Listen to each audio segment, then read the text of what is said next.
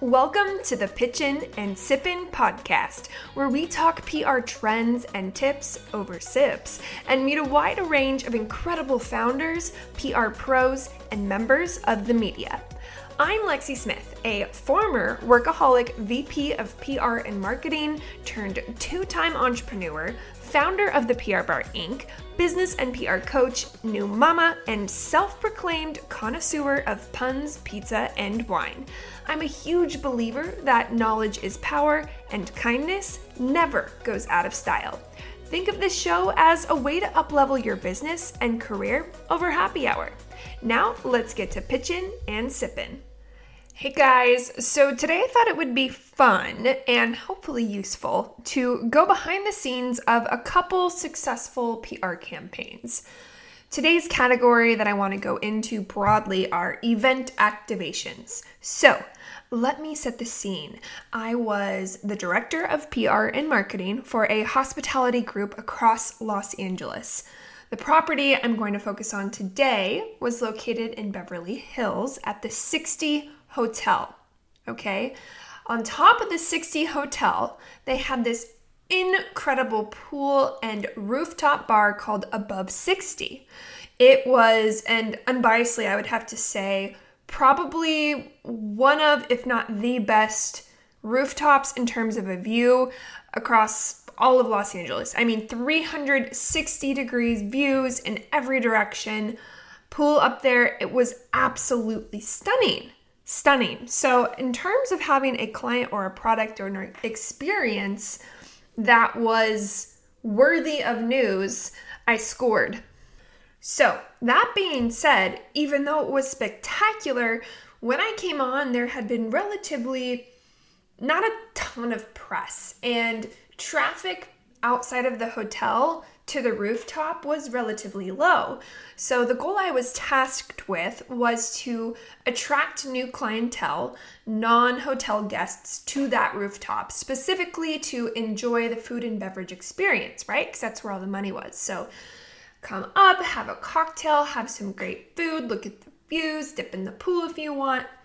Again, doesn't seem like a hard sell, but in Los Angeles, you are competing with so many properties. So there were tons of different PR campaigns that I ran, but today I want to go into two different event series that were specifically successful. So successful, in fact, that if you were to be sitting here right now, I'm in my office, you might laugh because I've pulled off the wall two framed pictures of basically collages of these campaigns because I'm freaking damn proud of them. They were fun, they were successful, and I like to have them framed in my room as a reminder of that part of my career. Let's talk about the first one. The first one was a rosé brunch series, okay? I partnered with FabFitFun. If you are unfamiliar, FabFitFun is an online lifestyle brand, magazine, and subscription box. So they were my partner, and a lot of the PR campaign details were solidified at the onset of the partnership. I had met I don't remember her title in all honesty, but we'll call it their in-house director of PR, maybe it was their CMO, at a networking event, so I established a relationship. And they were looking for some sort of campaign for FabFitFun. I was looking for, again, as you guys know, a campaign for the rooftop. So we decided to team up. We decided to host a rosé brunch series that was social media worthy, right? So the first thing we did was we wanted to bring on a liquor sponsor. So I worked with my liquor reps, which was nice. I had an obvious in working in hospitality to find a rosé wine that would be open to helping sponsor the brunch and provide free rosé. Okay, now there were a little bit more intrications and, the give and the take, but there was no cost for us. And we ended up partnering with Saved Wines. It had a really fun label. Now, what did FabFitFun get out of this, and what did Above 60 get out of this? First, both got title sponsorship, so did Saves. FabFitFun got a place to host. They got to put their name on our rooftop, and they got to invite important guests, influencers, clients, etc. to that rooftop. We reserved them a cabana every single Sunday, actually a set of cabanas. We gave them unlimited food and beverage. We took photos for them. Anything that they wanted was comped, right? That was a big part. So they got the luxury of this rooftop, which positioned them really well for social media, etc. Flip side, right? What did we get from the deal? We got press coverage in FabFitFun's online publication. We got newsletter blasts to their millions of subscribers, and we got access to all the imagery from the influencers at that event. Plus, we were introducing the influencers to our rooftop. So really, all we had to give was dedicated space and a comped tab for that Sunday. So what came from this beyond the deliverables that I mentioned? Well, first off, we had a kick-ass social media response. We had millions and millions of followers being introduced to our rooftop. Now, we did not get millions and millions of followers. I don't have the exact percentage, but definitely our social media exposure went up, and it went up in such a way that it was a very targeted demographic, because the demographic of FabFitFun and the influencers that they were inviting to participate in this rosé were our kind of people. Also, and this is the big one, we increased our Sunday covers by more than 70% and increased our Sunday profits by more than 150%.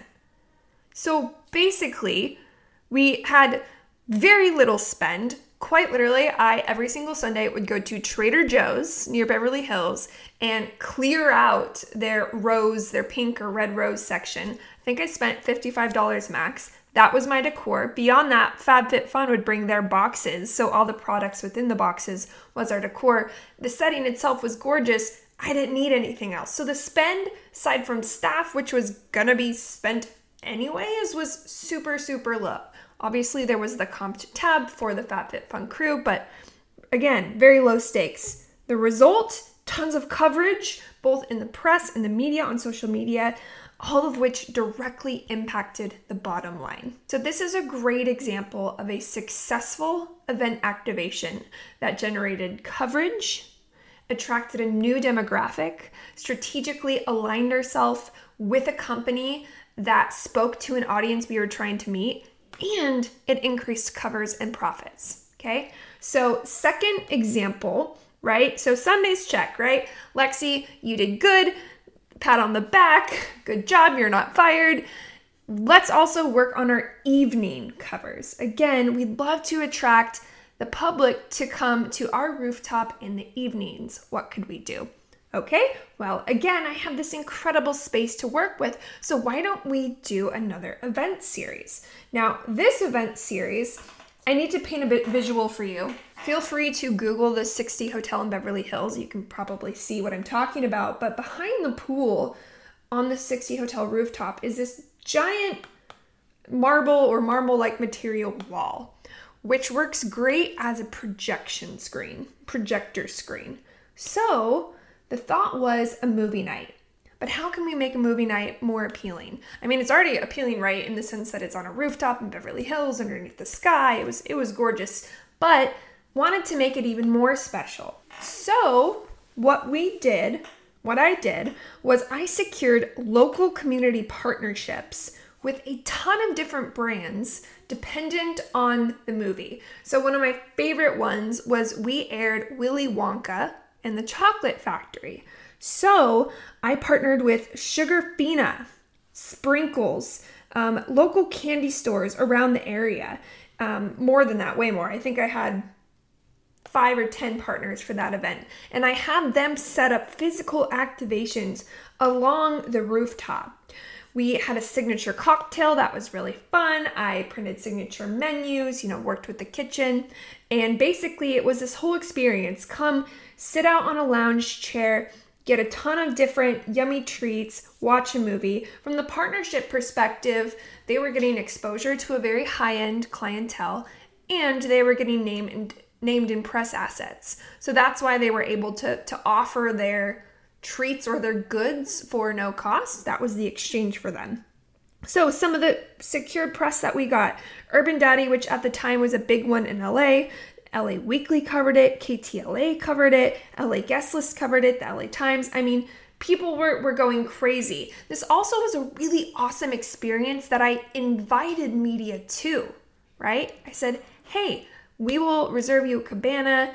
Come bring, a friend, a partner, enjoy. We'll serve you dinner, some cocktails, get some free sweet treats, watch a movie. If you want to cover it, great. We'd love to let the people of LA know that this is out there, right? So beyond the press, what came from this, from the bottom line? We were profiting almost $20,000 an event off this. I mean, it was incredible, okay? How do I know all these? Is because I wrote them down. This is something I really, really encourage you to do if you are an agency owner, a publicist, someone looking for a PR job. Keep track of your successes, not just the coverage that you landed, but also the outcomes and how it all comes back to the bottom line. So, again, these are just two examples from my career, two frameable examples, mostly because they were so fun, but also really, really successful event activations. I would love to hear some of your guys' favorite event activations that you've done, whether you're in PR or you're a business owner and you've done it yourself. Send me a DM on Instagram at the PR Bar Inc. and let me know. I'm always excited to hear about new and innovative ideas. Until next time.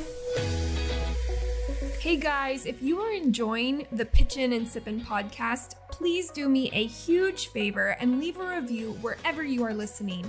If you want to connect with me to learn more about the PR Bar Inc., you can do so on Instagram at the PR Bar _Inc., or you can check out my website at theprbarinc.com. Cheers!